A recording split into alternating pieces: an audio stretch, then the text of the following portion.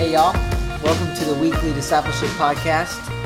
Aaron Bickroy, and today we're going to talk about calling and how we as disciplers talk to the people that we meet with about calling. And I'm going to be honest, that's kind of a little bit of a overwhelming thought, that you as a discipler would talk to the people that you meet with about calling, because chances are you don't even know what you're called to in life. And that's okay, because I don't think I do either. And then it becomes even more overwhelming when we think about the fact that we're trying to help this 19, 20, 21-year-old figure out what it is they're supposed to do for God to advance His kingdom for the rest of his life. And so what I want to do today is just talk about some practicals for how to do that, but then also how to understand calling in a way that takes a lot of the pressure off. That this idea of calling can be simplified just a little bit, so that idea of doing what God has called you to do, what God has created you to do for the rest of your life to advance His kingdom, becomes a little less overwhelming and a little bit more possible simply by us being who we are and then letting the Spirit of God empower us to do it. So here's my first thought, is that calling in our lives is a little bit more fluid than we think. Because we read the Bible and we read about these people who are called to things, and we see them do this one really big, monumental thing once in their life. You know, we think about Moses when he stood before Pharaoh. You know, Abraham when he had his son Isaac. Jesus when he went to the cross. And that gives us a really bad understanding of calling, because calling is all about us each day doing the little things that God calls us, quote unquote, to do, that ends up resulting in us living a full, complete, long life of living out the big C calling that God has for us. And so calling can be more understood in the micro than the macro. Micro meaning the little things that make up the macro, the whole. And that's why we get overwhelmed when we think of callings, because we think of calling on the macro level. What is this big idea that God has for my life? This one big thing, this moment that everything is leading up to, and it crescendos, and then I either die, or Jesus comes back, or I never do anything significant for the rest of my life because I've already done what I've been called to do. And we don't want to think about calling that way.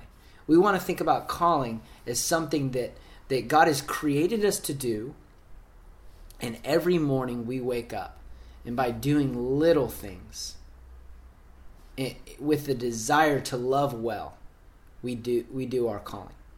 And here's the great thing about that is you don't have to know your calling in its fullest form, its fullest idea, if that even exists, in order to do that well today. It might be 10, 15, 20, 30 years before you actually know what you're called to do. And when you realize what you're called to do, you might discover that you've been doing it the whole time. Just by being faithful to what God asks you to do, being obedient day after day, you're living out your calling now, even before you know what it is. Because this whole idea of calling is meant to free us to do what God's created us to do, not to keep us in pressure and in fear and in uncertainty from doing what He's called us to do today. And that's what I think calling does a lot of times in our minds. Is we get paralyzed, we stop doing anything until we know what we're supposed to do, that one thing, rather than just doing what we feel like we should do today in order to live the life God has for us. And then doing it again tomorrow, and then the next day, and then the next day. And through that, you might actually realize what your calling is. Because calling might not be something that you hear and then you go do it. Calling might be something you realize based on what you've been doing all along. That one day you just kind of think to yourself, every day waking up, trying to be faithful to this life that God has for me, this is what I've been doing. Maybe that's what God has for me for my life. And I should just keep doing that. Because a lot of times we think of calling as this thing where we get the ownership manual, and it gives us all the directions and the guide to how to move forward. When in reality, I think calling is something specific that God speaks into every single one of our hearts, really from the moment He creates us. And life is about little by little, day by day, action by action, every time we say yes to God, discovering what that thing is. And at the end of your life, you may be able to put it in this beautiful sentence form that really well describes who you are, what you were created to do, and how you did it. Or you might just be left with a life that is full of moments of joy and peace and love, and you never, quote-unquote, discovered your calling, but you lived it the whole time because you simply responded to that thing that God spoke into your heart and that you had discovered little by little throughout your life. Okay, so how do you help your DT, the person that you meet with, discover their calling? I think first and foremost, you want to help them realize that God has something specifically for them. One of the reasons that Bob gave the calling talk a couple weeks ago at Wesley is because he feels like our generation has lost our sense of calling. That our generation doesn't really think of calling as being something that is pertinent to each and every one of us. And so every time you meet with the person that you disciple, you get to speak into their life, help them discover the life that God has for them, and that's what they're called to. And it's really helpful just to say that every once in a while, that this is something that God's calling you to. And it may not be like your big C, purpose in life calling, but if it's a yes to Jesus, then it's a yes to His call. Even if it's the little thing and not necessarily that big thing. But you want to help the person that you meet with know that they're called to something. And it's something unique to them. And then going right along with that, the second thing you want to help them understand is that what God has called them to do, they are fully capable of doing. They lack nothing within themselves that they would need to accomplish what God has for them in their life. As long as they will live out who God's created them to be, empowered by the Holy Spirit that God has given them, they will accomplish every good and perfect thing that God has created them to do. And that they will live that full life that God has for them individually and uniquely. And so that's where the pressure just completely gets taken off. As disciplers, we want to make sure that the people we meet with understand that they're supposed to say yes to their calling and not somebody else's. Which a lot of times we talk about that idea when it comes to like jealousy and envy of somebody else's calling. Sometimes it can simply be the fact that I'm scared to ask God what I'm called to because I don't think I'm capable of doing what that person's doing. I don't want to do what they're doing because I think I would fail at it. But I probably would, to be honest with you, because God hasn't equipped me. He hasn't positioned me to do what somebody else has been called to do. He's positioned me, He has, and He even will equip me more to do the thing that He's called me to do. And so I don't have to look at my calling as this thing that I don't know if I'm capable of doing it. Because God has already created me and my calling in mind together. That when God made me, when God made you, when God made each of the people that you meet with on a weekly basis, He formed them, He fashioned them with their calling in mind, and then He created their calling with them in mind. And so we get to help people understand that they're uniquely called to something that nobody else in the world is capable of. And that's a huge responsibility, And we don't want to take that away. We don't want to be like, so if you get around to it, that would be great. Like, our calling is a huge part of what it means to be faithful to God. And we want to be responsible to that. We want to take this calling that God has placed on our lives, the little ones each day, and then the big one that he might have for our lives, and we want to say yes to it, because when he said yes to us, he empowered us to say yes to him. And that's all he asks in return, but that is actually what he asks in return.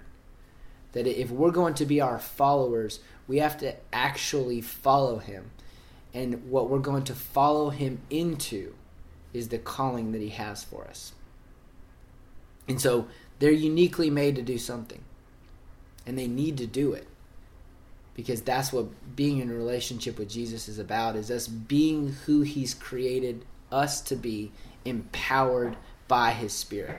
And then beyond that, from a really practical standpoint, what it looks like for you as a discipler to help the people that you meet with live out their calling on a daily basis is to just ask them, what do you feel led to do by the Lord right now? Today, this week, this month, this semester, this year, what would it look like for you to follow Jesus? And again, there may not be this like moment of revelation or this dream, or a dream that, leads you into this position or this moment that crescendos and something really, really significant happens. It's just as simple as, like, what would it look like for you to be Jesus to the people around you, for you to be you to the people around you in the way that Jesus has created you to be, and then encouraging them to do that. That's why we have Real Talk and Truth and Accountability and Next Steps in DT, is because we want to come up with ideas for what it would look like for us to follow Jesus. And by doing so, we are, I think, perfectly empowering and equipping the people that we meet with to live out their calling today for what God has for them just today. We don't have to live out what we're called to 15 years from now today. It's just about, how do I be faithful with what God has for me right now? And again, that's where the pressure just gets released. Not only do we not have to do what somebody else was created to do, we don't have to do what we were created to do, but is only going to be capable of doing 15 years from now. We just live faithfully each day. So chances are, you've already been helping the people that you meet with live out their calling in DT. If you've been trying to help them become a better follower of Jesus, that's what you've already been doing. You just may not have used those words, because those words are scary, and those words come with a lot of confusion and a lot of pressure. And so, if it helps, try to help your DT understand in a better way what is the calling that God has for them, with all those things in mind. Keeping in mind that it doesn't have to be this big thing that their whole life leads to. To be honest, it may not even have to be a quote-unquote big thing at all. Most of us are called to things that the vast majority of people will never see us do. And that's okay. That doesn't mean God loves you any less. That doesn't mean God took any less time creating you, that he kept some of the special abilities for somebody else. It just means that in life, we each have unique things that God wants us to do in order to advance the kingdom around you. Your calling might be to your family. It might be to your friends. It might be to a small group at church. It might be to pastor a church. It might be to lead a business. It might be to do a whole host of different things that have impact that nobody else can have. And then we're going to let Jesus be the judge of how significant that impact was. And at the end of the day, Matthew 25 tells us that no matter how much you were given, no matter how much you come to Jesus with, If you were faithful at all, his response is, well done. Come into the joy of your master. And so that's what we get in response to living out the calling of our life. We get joy in the midst of this life, and then we're going to get joy for all of eternity when we're in God's presence. Okay, so one more thought before I wrap this thing up. Don't be afraid that you're going to miss your calling if you're trying to live in it. I just don't believe that God is trying to hide from us the purposes from our lives. Everywhere around us are relationships, the things that we're passionate about, the things we're curious about, the things that we're interested in. All those things are trying to lead us into the life that God has for us. And it's not about getting it exactly right every day, every year, all the time. One of my wife and I's really good friends, she's the kind of person that dabbles in just about everything. In the time that I've known her, she's worked in coffee. She's worked in ministry. She's helped buy product for a little boutique.